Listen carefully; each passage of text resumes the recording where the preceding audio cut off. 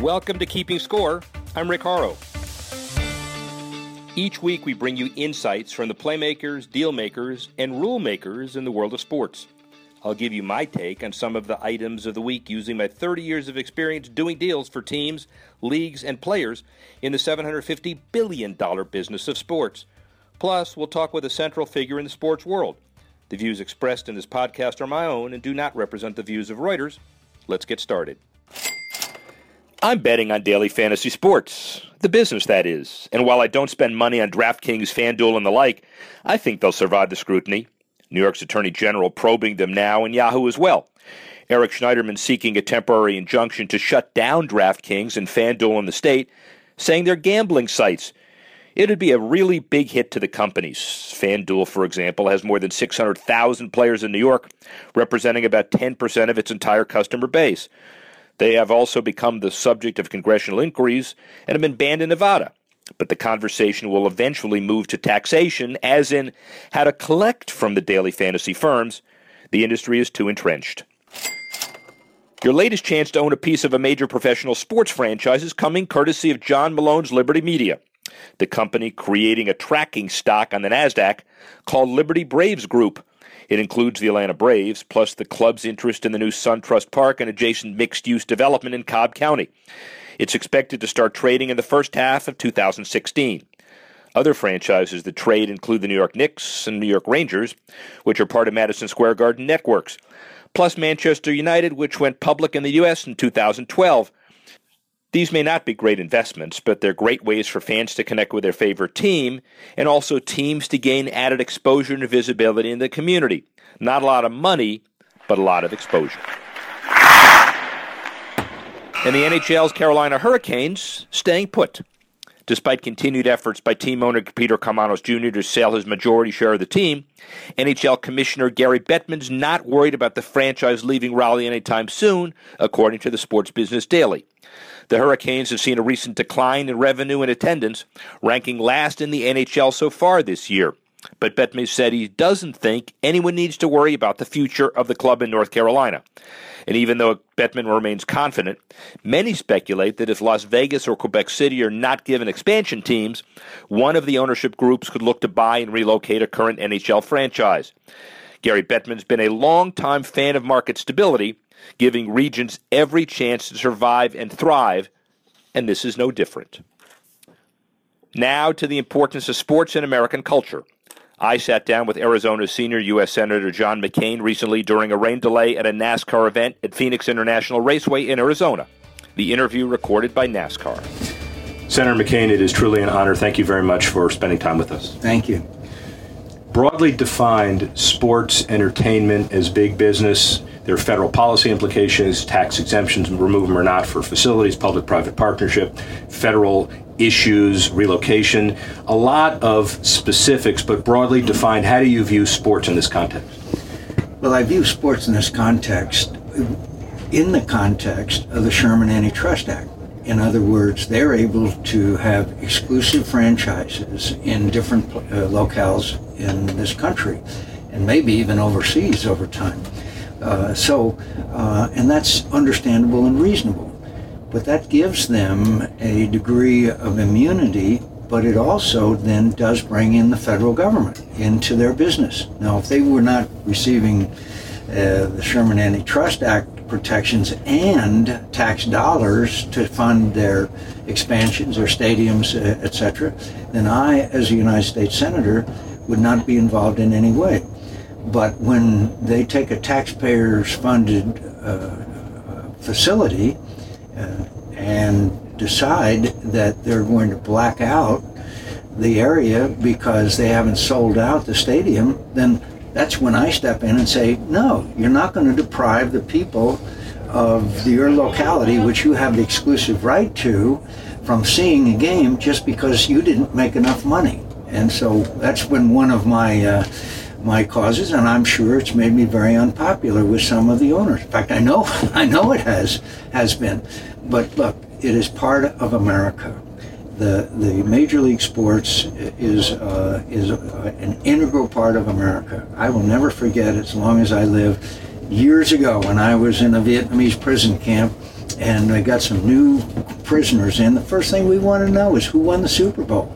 That was the first question that we asked these new guys. So it is, but with that kind of role that professional sports plays, they also have some obligations.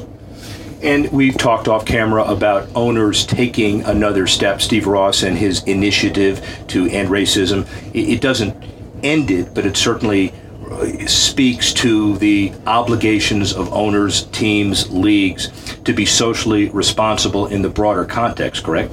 And that's why it was so disturbing a couple of months ago when we found out that the Department of Defense was paying money for so-called patriotic events, honoring the men and women who were serving, flags, etc. And I want to make it clear, there's a difference between, for example, here at NASCAR, the National Guard sponsors a car, pays for it, that's fine. That's a recruiting tool. But that's far different from saying we're honoring all of our veterans at halftime and here's the flag and aren't we great, we the franchise, aren't we wonderful, we're honoring when they're actually getting money for it. That was a bit of a black eye, especially for the NFL. Leagues clearly take you seriously. They've taken you seriously for a number of years, and so there will be some technical adjustments as a consequence of what you've done. But again, in the broader social context, there's no better way to show patriotism than attend a NASCAR or sporting event, I assume. No, and NASCAR is especially good at that, particularly given the average, if you look at it, middle-income, patriotic American that loves NASCAR. And by the way, I think that our major franchise owners do great things. They do a lot of wonderful things in the community. We have example after example of the outreach of efforts to help address community issues, whether it be education or whether it be hospitals and places. And a lot of the athletes are wonderful, don't get me wrong. But from time to time, we have to make sure that they're doing the right thing. And you certainly have the ability and experience and leverage to make sure they're doing the right thing. Let's segue. Could I mention one other thing? Go ahead. I did receive a letter from the commissioner. This pay for patriotism is over. They will not allow that to happen again, and I'm very happy to know that.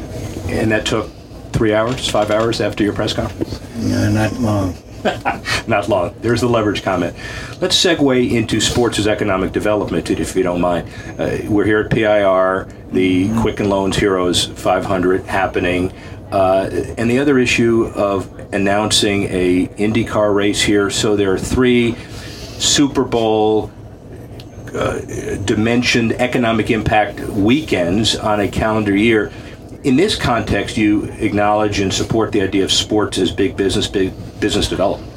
Sports is not only big business. There's a certain prestige associated with having the 4 major professional sports here, franchises here. NASCAR, it isn't probably, we all agree that Daytona is probably the biggest NASCAR event, but PIR has become really very up there, and they're going to invest quite a bit of money to upgrade the facility here. And this, we have the Super Bowl sometimes, we have college playoffs, we have all kinds of great things here. But you know what the number one in attendance is every year? PIR. And people, it was interesting driving in today. It's sold out. There are people now scalping tickets. That shows the popularity that this sport has in this part of the country. And nationally and internationally as well. So, and corporately, awareness from the kind of narrow perspective of the Valley, when you mention PIR, Avondale, Phoenix, thousands of times, it gets noticed by corporate world, but also by the world, the business world at large. It gets recognized by the business world, but it's also, frankly, a source of pride for those of us that live in the Valley and in the state. It's nice to see the Arizona Cardinals, the Phoenix Coyotes, the Arizona Diamondbacks, and PIR is, in if you sheer numbers, That's bigger than any of those single events. So we're very pleased to have PIR here in the Valley. It's been here a long time, and there's commitments to upgrade the facility here too as well.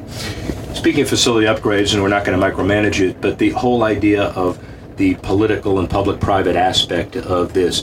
Mayors, political leaders always tell me that the easiest thing to understand but the hardest to quantify is the intangible spirit of bringing a team, having a team win, having a team succeed. How do you analyze that? First of all, let me say in full disclosure, I would not like to see a single dime of taxpayers' dollars used to build any of these facilities. I just, maybe a tax write-off, but it is what it is. They have the exclusive franchise and the area, and they can always move. That's their right to do so.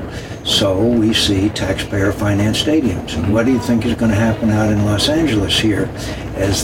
We know it's inevitable. There's going to be at least one NFL franchise out there. I don't like it, but it is what it is. And to counterbalance that, it's a great source of pride to me to be in a state which is not a very large state, where so many people come, where so many events are held because they love the venue. Now the weather has something to do with that, but there's a lot of other places with good weather, and yet in Phoenix we get much more than our share, whether it be in college playoffs or whether it be a number of the other NBA. We're going to have the college NCAA championship here in Phoenix as well. So I'm proud, and it gives our citizens a great sense of pride that it's happening here, even if your mother-in-law comes to visit while that event is taking place.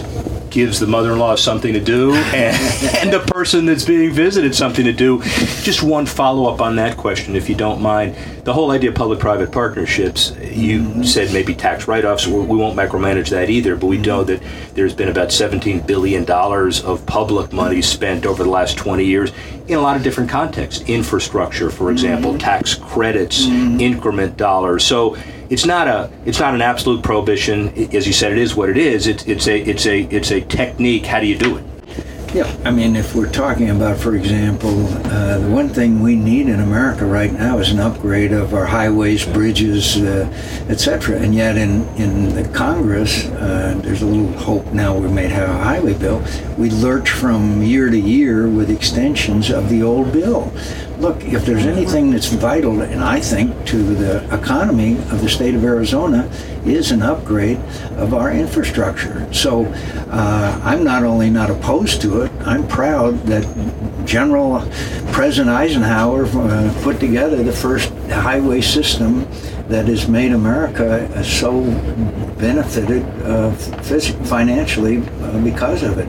And the greatest thing that could happen to Arizona is a highway that goes from the Mexico-Arizona border all the way to Canada. That's my dream. John McCain, the sports fan, obviously you go and watch as many different sporting events as you possibly can. So years from now, the plate is full with going to as many sporting events as are out there.